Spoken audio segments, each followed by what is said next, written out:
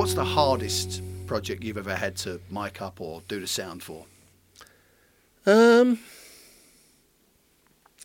think one of the hardest ones for me, and that was actually, for me, was the guy who was the guitarist and songwriter in the Stranglers, whose name again escapes me. Hugh Cornwall. Hugh Cornwall.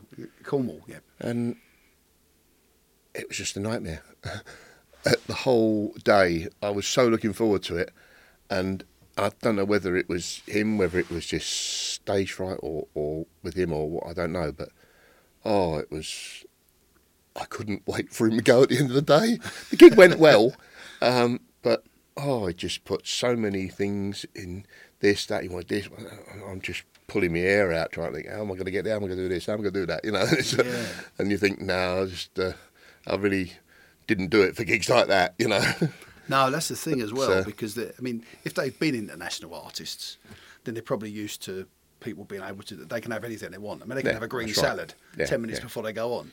Yeah. And then all of a sudden they're saying to the likes of yourself, I want this, this, this and this, and you're thinking, look, mate, this ain't Abbey Road.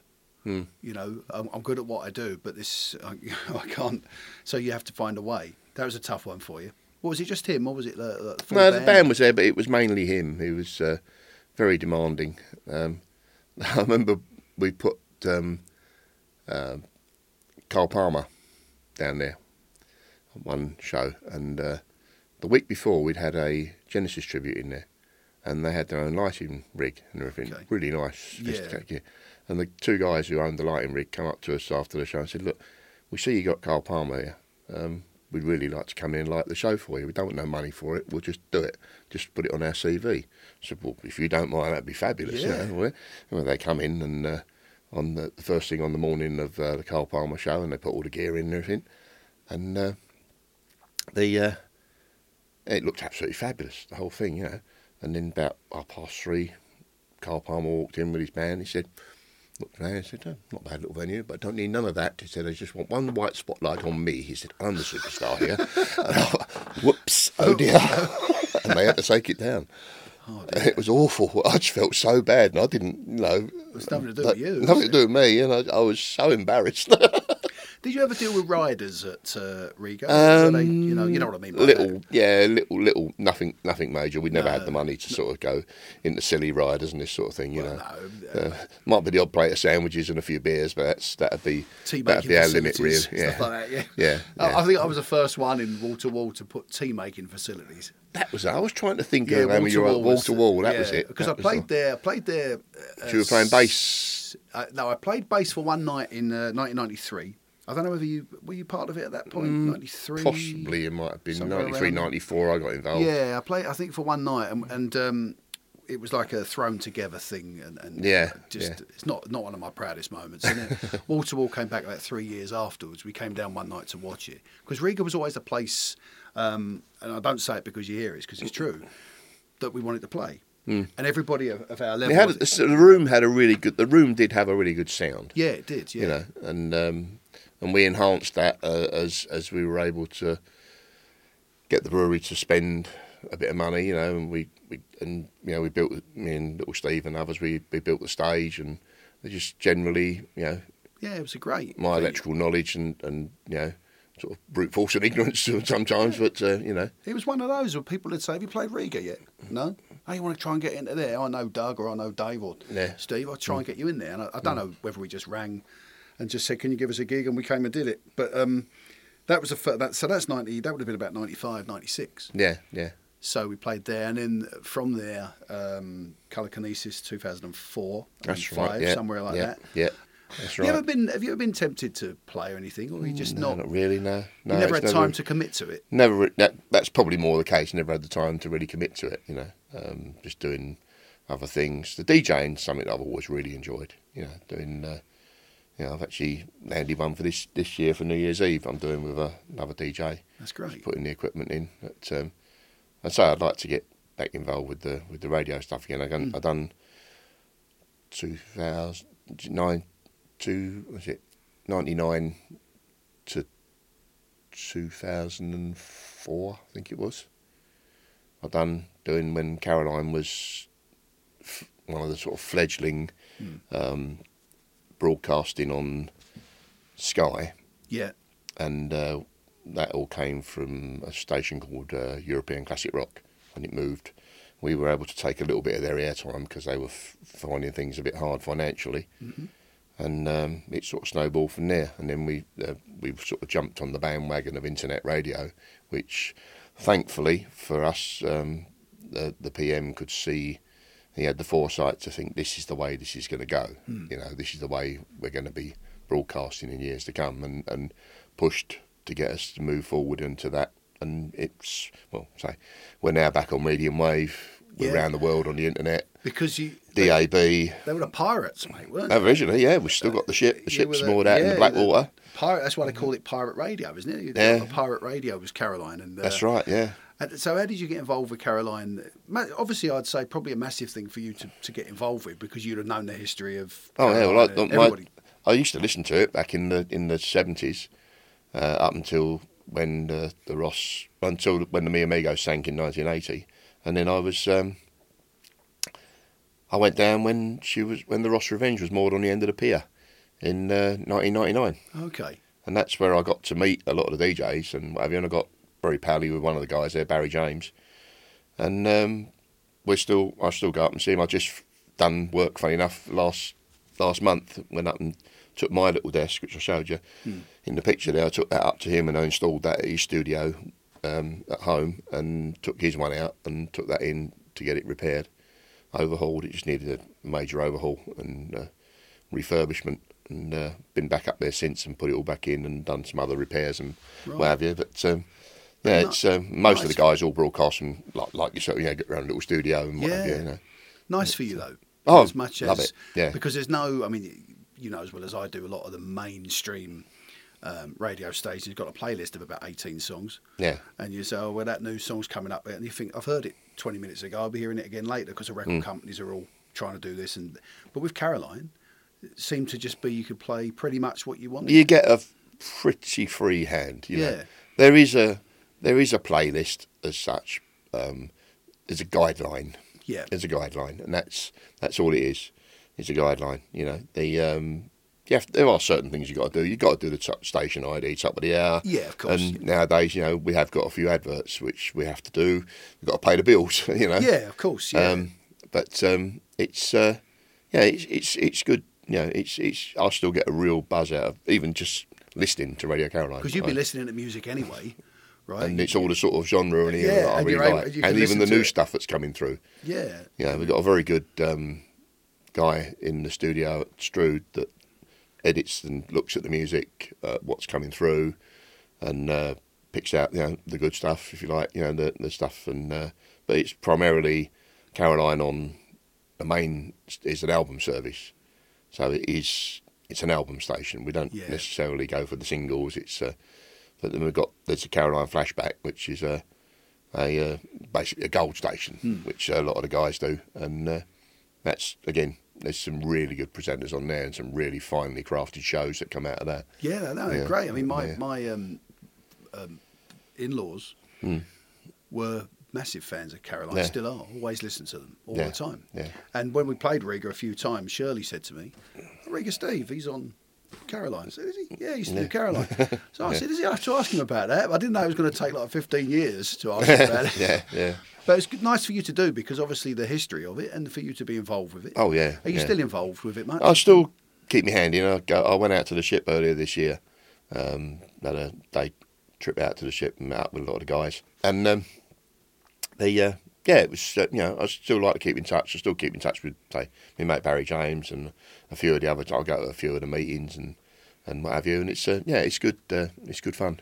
Yeah. I still get a good buzz out of it. And it's, you should though. So yeah, it's good. It's good fun to do. I mean, I like to do this because it's different. It enables me to. It takes me away from the obvious stuff, which is strumming a guitar, trying to write a song, playing in a band, rehearsing and stuff like this. And with things like this, I'm thinking, no, people like Steve, people like Phil Burdett, Steve Hooker, all these people who came before me. I want to hear their stories. You know, it'd be nice to have Mick Jagger in here and to talk about it. If I ever get to that level, Steve, I'll give you a call. But But you know, people telling stories about being in limos and private jets and whatever. But I love the stories of people who turn up in their mobile home and they've got everything. I remember Glenn Tilbrook having his it was like one of those big. Oh yeah, Winnebago. Winnebago, that's the word. Yeah, and a Winnebago with a trailer. Everything, yeah. Because they got down to the club. That wasn't a big car park. Either, we had to unhook the trailer before he could reverse the Winnebago into the car park. I think the biggest one was we put Nazareth on down there, and they turned up with an Astra Amiga double-decker bus, which was a sleeper, and the publican went bananas at me because I had to plug it in, and once the driver Fred said, well, you can't leave it there. The driver said, well, sorry, I can't move it now. I've run out of driving time. And it was just sitting in the middle of the car park and I couldn't believe it. I thought, no, I don't believe it. But that would be nice having Nazareth down there. That would have been a great... That was quite a coup, yeah. Yeah, it would have been... Yeah, with Dan McCafferty and what have you. It's very... that was sort of more or less the last but one tour I think that Dan McCafferty done before he retired.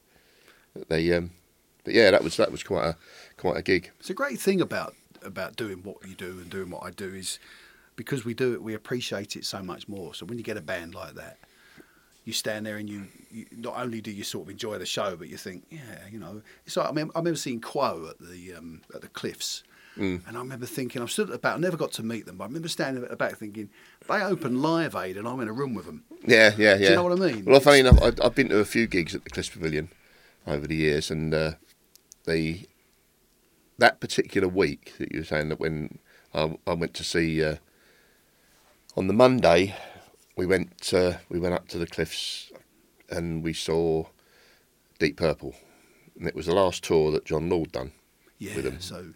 And it was the only reason that Steve Morse agreed to play guitar on the tour with them was if Ian Gillan would do Child in Time. Okay. Because it's a real killer vocally for him. And that was probably, for a rock band, that was probably the best sound I think I've ever heard in the Cliffs Pavilion. It was a superb It's always sound. A good sound. 3 nights later, I went up there and saw Status Quo, and the sound was absolutely appalling. It was terrible. And we were all looking like, really? Yeah. We couldn't believe how it could be so different between there and there. You know, It was just awful. I mean, I always tell the story about... I saw Bryan Adams a couple of years ago, but I always remember... I would tell the story and people ask me about what I do. I saw Bryan Adams in 1999, and I'd wanted to see him for years. And it was the tour where he played bass and he had one guitar. It was like a 3-piece. And I stood there and I thought, empty as hell. Nothing there. No power, no kick, no nothing. And I'm looking... And then I start getting in the ump with... like all the other 12,000 people around me. How can you enjoy this when it's as empty as hell? The sound is very empty. And then he stood on one acoustic and did everything I do, and I went, that's the best thing I've ever seen. And people were going off to get burgers because they didn't understand it. So when you do this job, you get immersed in... That's you right. really appreciate the performance. Because when I remember seeing... One of the things that stands out for me about Glenn Tilbrook on that night was... I think it was you or Dave told me the story that there was a problem with a monitor or something and he just unplugged the acoustic and walked around the audience. Do you remember that? That's right, yeah. Gave him that, yeah. He was doing Goodnight Girl. Yeah. And he said, I'll come out there and there was a he problem. Got up on the bar. That's right, yeah. And he just... And you look at that and you think, that's in the moment. He wouldn't do that every night. And that's where you know you're dealing with someone who's an international, superstar. You're not dealing with kids on a Thursday night saying a nursery rhyme into a microphone to give you a sound check. They're just there, and when you see somebody like that, and he was all right with it. Some of these divas, I'm sure you've, without naming names. Different. Yeah. That was. There was another particular night talking about the bar where we had we had a band called Rent Party, local band, a jump drive band. Okay. Jackson Sloan, John Wilmot. Who else was there? Jackson, John. Lawrence Parry, who's in UB40 now, and they were a local jump drive band. I roadied for them back in about '83, and we put Rent Party on because Lawrence's dad was not in best of health at all, and it was called Jumping for John, and we put this particular night on down there, and I've still got the video footage of it, and Jackson jumped up on the bar, he climbed on the bar at one end, and John Wilmot's behind him on the tenor saxophone, and Jackson's walking along the bar with the microphone between his legs, and John Wilmot's got the and they're walking along the bar just like the Madness bit. It was so brilliant. the atmosphere was just incredible. It's great. It's great. Just such a buzz.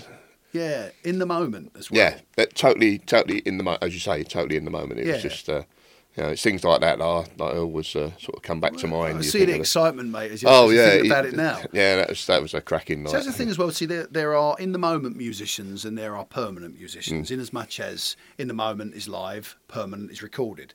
So, have you been part of recording processes or yes, I've recorded a few bands there, but nothing apart from doing the live album we've done with The Business.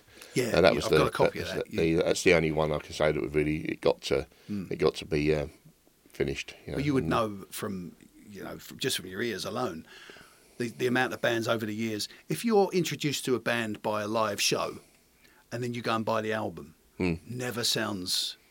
Well, I'd say that there was one artist I think I could say that about. Not in every case. Not in every case. That a guy who I still keep an eye on Facebook, and his son's now doing stuff, but he's a guy called Nicky Moore. Oh, yeah. Nicky Moore was in Samson, Hackensack, Mammoth. Yeah. Yeah, and Nicky was just... The first time I ever saw him, I was helping do a PA with Steve Shep down in Kent. It was a festival, Tunbridge Wells Festival. Right. And we had to go and put this PA up for a stage at the top of the high street. And Steve had only taken basically what he was told he'd need. He took a little bit extra with him. And we'd done this first little trad jazz band to start off the day, and I looked at Steve and thought, is this what it's going to be like all day? It wasn't really our bag at all. And anyway, they done that. We done them, and then Nicky Moore turned up and with his band, and the high street started filling up. And we ain't got this sort of PA. So we got the rest of the PA out of the van, we got all the flight cases out, and we built the PA up, so we got it as high as we could to get it over the people's heads and strapped it all together. Okay. And what should have been a 1 hour set finished up Nicky Moore doing almost 2.25 hours. Look, we got to get him off, but that was the first time I saw him. Great and he musician. had the audience eating out of his hand. Yeah. He was just stunning. I remember playing, would have been Basildon Festival probably 20 odd years ago, and he went on, I say after us, but let's not, we're under no illusions here. We were just asked to do the 1 o'clock slot. Yeah. And a Nicky Moore Blues Band, was it? Nicky Moore and the Blues Corporation. And the Blues Corporation went on afterwards, and I thought, I'm going to have a pint and watch this guy. It was great. The voice. It's the voice. I always said it was a voice that stops traffic. Yeah, it was, absolutely brilliant. Yeah. Really, really something. And like you say, just in the moment. And because we said about the music being, I've talked to a lot of people like, as I say, Steve Hooker, Phil Burdett and whatever, and the energy of the band, they never quite capture it on record. No. And the other way around, like the record, they take it live, it just sounds 10 times better. They've got so much more energy because they're kind of focusing on playing it right. I suppose it brings us back to the monitor situation, is as a musician, you want to make a bit of noise now and again. You want to get a bit of energy now and again. Get that feel for the whole thing. That's right. Yeah, there's nothing worse. I mean, if someone were to come and stand next to you while you were doing the desk and said, I want to make notes on everything you do, I'm not to say you wouldn't be able to do it, but you'd feel a little bit more like, well, I won't do that because you won't understand that, or you just don't do it in the same way that you do it when it's just... Well, you don't need it to get too clinical, if you know what I mean. Yeah, that's right. It needs to have that real edge to it, the real sound. It's got to sound live. It's got to sound real. And I think that there are so many bands that sound so polished that you could see them any night, and you think same solos every night, same things written down between songs that they're going to say. Yeah. Rather than react, apart from the obvious, they don't say "Welcome to Milton Keynes" if they're in Bolton, but it's like, every single night you think of it, just write it down. And I always remember thinking when I first started, I don't want to be that. I want to be. People come and see us on the particular night. They get a slightly different set to what they had the night before. That's right. Yeah. They get that kind of. I mean, you'd have been surprised many times over the years. You might have had a tribute band, or you might have had a band down there, and you think, didn't expect them to play that. No, that's right. But you would have had other bands where you think, well, they did everything I expected, and really not a penny more. Just literally just basically the whole of the wall or something like that, just right the way through, and didn't suddenly play "Wish You Were Here," and wow, I didn't expect that. Yeah. I just think in the moment is so important. So Yeah, when you yeah. talk to me about people standing on the bar, Riga and venues like that and that encourage that kind of in the moment just spontaneity, performance, performance, spontaneity. It comes across, just people say, it's just, oh yeah, I remember that. I remember when Tilbrook got up on the bar, Yeah. and all this sort of thing. I remember that. And it's just, that night we were down when Robin Trow walked on stage, and everybody sort of, whoa, Yeah. Because the band, the rest of the when we done the Paramounts night, the one thing that Gary was worried about was that Robin was going to come on stage and blow everybody off the stage, But he turned up with two little guitar amps. I think they were little Fender guitar amps, only 10 or maybe a 12-inch guitar amps, and he was very, very laid back, and it just sounded right. And Gary said to me at the end of the day, he said it felt right. He said that was the difference. The whole feel of the band. I haven't was met fabulous. Robin, but it doesn't surprise me from what I've heard about him.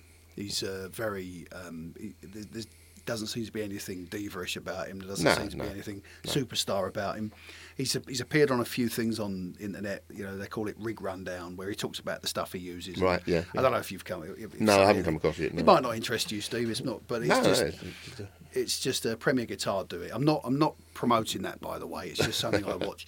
And it's so they talk to people like Robin, and they talk to people from the White Stripes, sort of Darkness. And what do you use? How do you use it? And stuff like that. I was going to ask you something else about Riga. Now, you stopped. You changed venues. You moved venues about 2015. 2014. And you moved it. So how was the new venue in terms of the old one? Did it take a bit of getting used to? Very much so. Yeah. Okay. Yeah. It never quite had the feel, the sound that we had at the Cricketers at the Riga. It was just. It was a means to an end. I wasn't in a position to be able to walk away from it when it sort of finished up at the Cricketers. Okay. So I had to carry it on for a little bit longer, just to finalise things and Maybe you have to know as well. Maybe you've got to know that because I think you captured lightning in a bottle at that particular place with the setup you had and what you had. But maybe. Yeah, it just didn't. It was just crew and.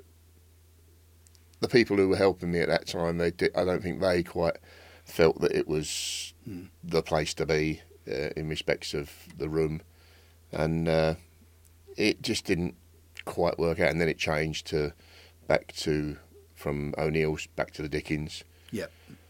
And it sort of, I just decided, you don't feel the same way about it. I don't feel the same way about it anymore. And you're looking to, and it takes up so much of your time as well. Yeah.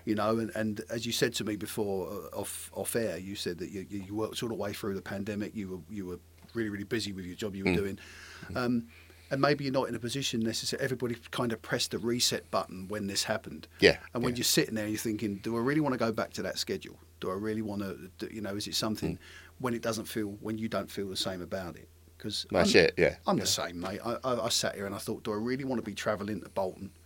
Do I really want to be travelling to Birmingham? I don't think I do. No. I've had 18 months to think about it and think, I can do something else. There's other avenues, that's right, You got anything that you're thinking about doing?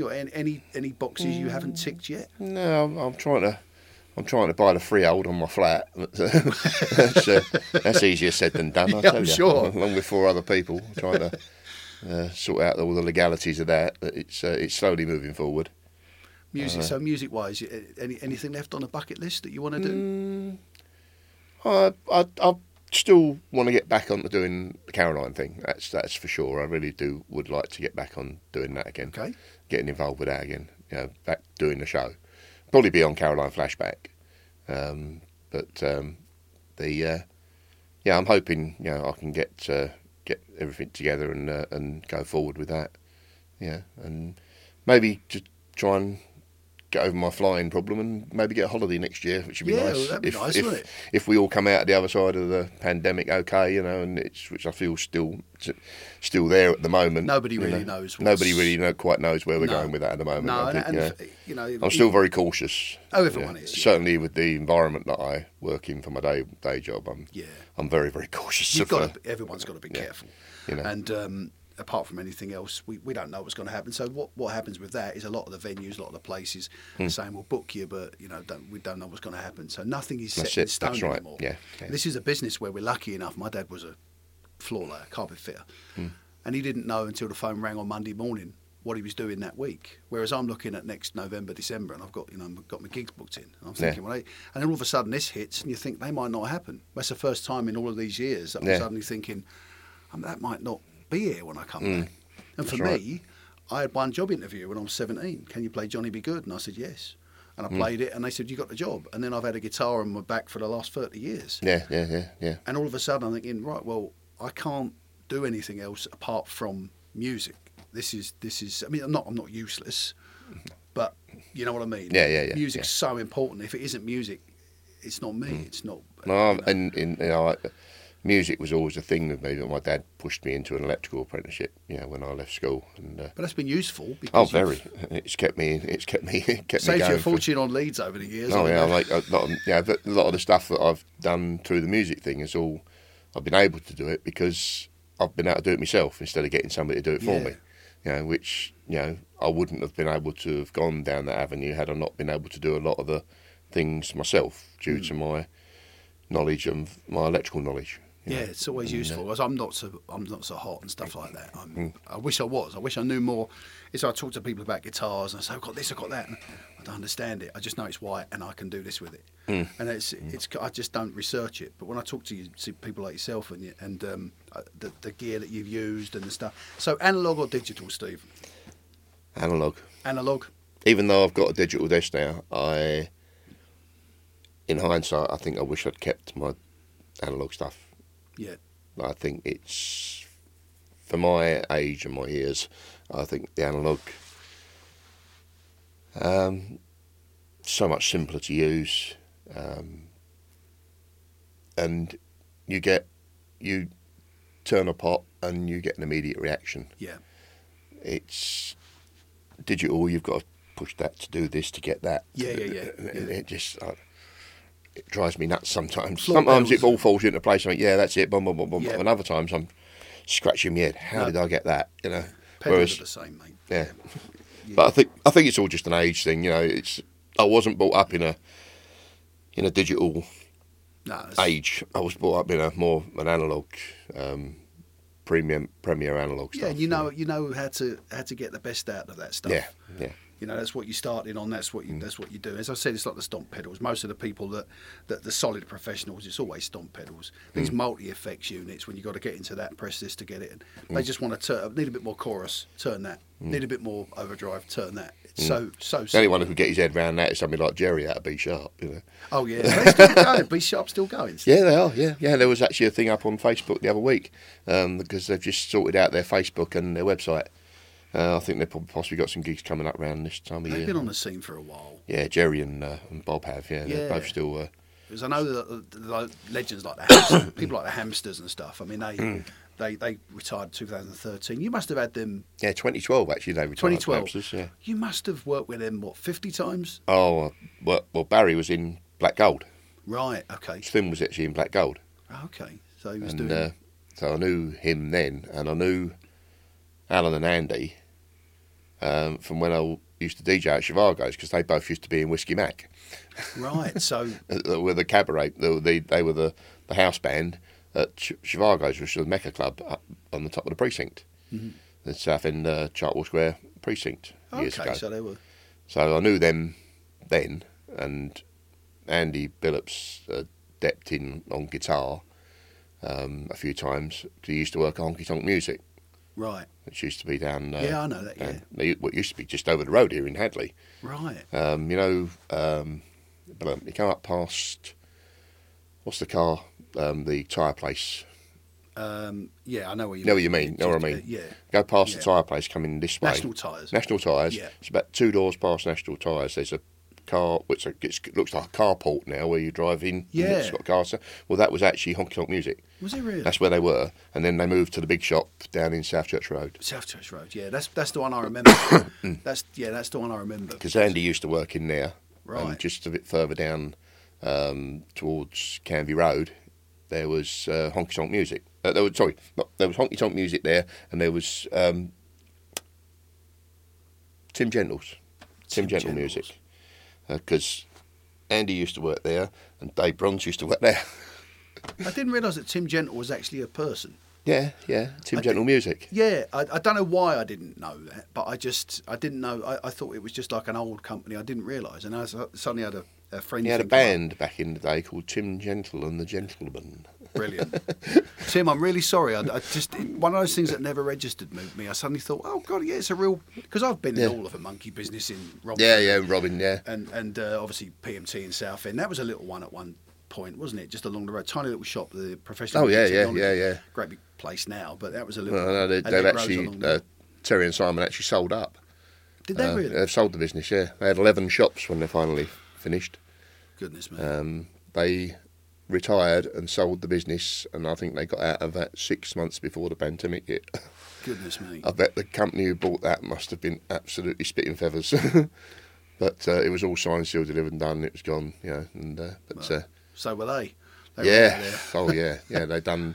Well, I knew Terry when he was the general oppo and dog's body for Johnny Clark. Right.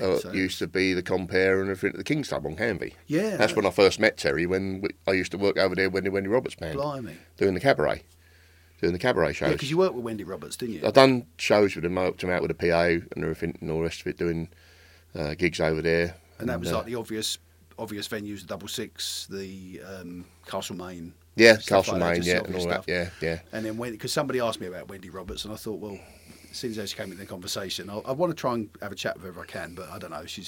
I know Wendy did Karen Carpenter for a few years, and I don't know. I think Wendy'd love to do something like this. I think she'd find it really interesting. I'd love to, but I mean, I kind of, for me, it's just about saying thanks for what you did and thanks for paving the way, because you gave us so many opportunities, Steve. And I'll tell you, I never got the opportunity because I just see you at the shows. But you gave us the opportunity to play there as a covers band. You gave us the opportunity to perform with our own stuff on the open mic nights or on the showcases. Yeah. You gave us the opportunity to support people like Glenn Tilbrook and the Jam. And that's right. Yeah, sadly, we lost John about 3 or 4 years ago from the Jam. John Sutherland, I think it was. But I'm still in touch with Ray, who was the bass player. And he said he was doing an interview, but he lives up in Scotland, so I said it has to be online. But I didn't want to do your lesson on your chat online. I wanted to see you in person. That's why it took a while to get round to it, because I wanted to make sure. But yeah, thank you for the opportunities you gave us to play. You're very welcome. There. It's been something. As I said before, it's been a passion in my life, and and I see good musicians coming through, and I try to encourage and help them do what we do. It's what I enjoy. It's the best thing about it, I think, from my point of view as well, is I get to work with people, and then they'll send me the album. That's how I've written an album, and thanks for what you did. And it's not that I want thanks.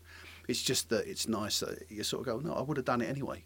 If I saw somebody give somebody an opportunity, and you had a platform there that people were talking about, people were saying, I want to play Riga, and you used it, I think, in every single conceivable way.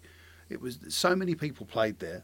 I mean, if you had a who's who of people in the music industry, I imagine most of them have performed there in some form or another. Yeah, people. We go back to the. I'll show you a poster in a little while, but it goes back to before the Riga, when the club was actually run by Fred Spring Senior back in the 60s and early 70s, and it was actually called the Fickle Pickle Club. Fickle Pickle. And they used to put live bands on down there, and Status Quo played there, and David Bowie played there. Wow. And he played there as part of another band, and Status Quo played there because Paul Shuttleworth's band, what was the name? It was okay, I've got the name, I'll show you in a minute, I'll get it off my phone, but there was a band that they'd put together with there was Paul, Barry Vernyard, Vic Collins, and I can't remember the drummer's name, but they done the support for Status Quo. Oh, okay. at the Cricketers. Wasn't Skint, was it? No, it wasn't that. No. They were. You'll message me later. Yeah, I'll think of it in a minute. It'll come to me. You know, you sort of look. It's actually a testament to the amount of people that you've worked with over the years. Oh, that's it. Yeah. That yeah. you've got so much knowledge and so many friends in the business as well, but so many associates as well. Yeah. When you're trying to think back to these bands, it's you're thinking, and the fact that so many of these bands are always chopping and changing. Yeah. Look at somebody like Bronzy. We chatted about Dave Bronze beforehand. How he was in Skint and he ended up in Glider. He's worked with everybody. Andy Fairweather-Low, name it, he's worked with them all. But the amount of times that he keeps cropping up with people I'm chatting to. He was with Bob Mundy in Mild and Bitter and then Boomers. Yeah. And he appears on different albums. And I think you said just beforehand, we were chatting off air, that there's a rumour that he played the bass on... on Relax, yeah. On Relax, yeah. Yeah. Yeah. That band was that they supported, say, Paul Shuttleworth out of the Curzels. They had a band, they supported Status Quo. They were called Surly Bird. Right, okay. And they would say there was, what's the name of it? The band that David Bowie was with was a band called Aquila. Oh, okay. And they were auditioning down there, doing a show down there, and with special guest David Bowie. Special guest. Yeah, David Bowie. Yeah. You don't think about these people, do you? As that's where, plus special guest David Bowie. You think about what they became. Oh yeah. But this is what fascinates me about this is that the Screaming Abdabs became, West Western. Yazoo and Alison Moyet and there's a band called The Gentry became Spandau Ballet, and there were 2 Spandau Ballets at that time. Yeah, Little things like that, and you think, so before they were what they became, they were the same as me and everybody else, going out there every Friday night trying to build up a following in a pub, trying to do that. And I think that's where music has changed a lot. I don't know whether you agree or not, but where music used to be that a record company would sign someone and invest a load of money in them now, it seems to be now that you do all the donkey work and then the record company comes to you. In the case of the Hamsters, they were just the hardest working band. They in the were the country hardest working band. Yeah. Sitting up all night sending out the envelopes of their gig lists and stuff like that. Yeah. And I'm dying to get an interview with Barry, because he epitomises this crazy job that I've done for years. And he did it before the internet. Yeah. When it was landlines and letters. That's right. Yeah. And that's the thing. But it seems to me that the bands now that work so hard, the record companies think, that's worth investing in, rather than them saying we'll take this product and we'll push it to the people. Yeah. I suppose you would have seen both sides of that. You would have seen some bands that you're thinking, what's all the fuss about? You don't name names, but you don't have to name names. I'll be honest with you, but just to cap this one, we had obviously you got the Oasis thing with the tribute thing, and we had a tribute band turn up that was a tribute to Eric Clapton. Some guy from Burnham area who put this Clapton tribute together, and we booked a Wishbone Ash tribute called Ashbone You Wish. Ashbone You Wish. And they were absolutely stunning. The bass player actually went in to stand, done on 2 occasions, he actually stood in for the bass player in the actual Wishbone Ash because he was off ill, and they asked this guy if he was stunning playing. Yeah, I saw him. Amazing. I saw him, yeah. And they had this particular night, and me and little Steve were in there. And the sound check was okay for the headline and what have you. And the place was absolutely mobbed. The advertising and the promotion by the band were absolutely knockout. And Ashbone You Wish had done the support, and everybody absolutely loved it. Really good. And then the headline band came on, and they opened up with Layla, and they got a quarter of the way in to Layla, stopped and said, I think we'll come back to that later. And me and Steve were going, oh my God. And the people were walking out into the pub in droves. Thankfully, nobody asked for their money back. It was it left a little bit to be desired. Learn a valuable lesson. Learn a very valuable lesson. Yeah. It's not all in the PR. It's got to be some of the playing as well. Yeah, well, that's the thing as well. The amount of places, because without wishing to give the game away, when we played Riga, we were always a door split. And unlike a lot of the places that we've played, and I won't name them, once you're on a door split, the people think, well, we've got nothing to lose, we'll just put a little poster on the door and whatever. But Riga were always giving it a push. Always giving the stuff a push. And that doesn't come from necessarily all business. It comes from passion. It comes from caring about music and wanting to get the most people to enjoy the product that you're sending out there. Yeah. But the amount of places that... I remember playing Blackpool, and I won't tell you the name of it, but we drove all the way to Blackpool, Oasis Tribute, door split, and there was a chalk on the door on a chalkboard. Tonight, Oasis Tribute. And we'd driven all the way, paid for a hotel and everything. Of course, there's no posters, because they're thinking, well, I don't want to invest in this. We've got nothing to lose. If they come all this way, they're running all the risks. But Riga weren't like that. No. You know, you always promoted it. We always tried our best to promote it where we could, you know. Yeah, that's why it was the best one, the best place for us to play. We loved it. And to be part of that circuit. And to meet people like yourself, and to finally get to chat to you like this, informally, and to talk about your career. I don't think we've even scratched the surface, Steve. Probably not, but I'm sure you've got stuff to do. We'll have to do it again in a few months. Yeah, it'd be good. We'd love to. Proudest moment, Squeeze, or have you got anything else? Squeeze, probably the Paramounts was a real moment for me.